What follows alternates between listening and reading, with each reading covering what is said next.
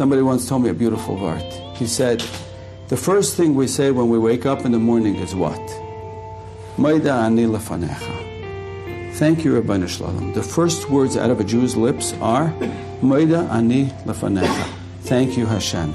He said, don't just start your day with thank you, finish your day with thank you. One of the ways we build our muscles, before you go to sleep, if verplatzt, you can't for another minute, just take a second and just say to yourself, Rabbeinu Shalom, I just want to thank you for all the chesed you did to me today. I had a job. Baruch Hashem, all my kids came home safe. Baruch Hashem, my wife is okay. Baruch Hashem, I had what to eat.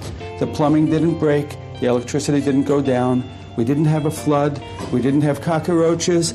Baruch Hashem, my car is still working. The buses are functioning. My kids have a school. It's so easy. In 30 seconds or less, you come up with everything.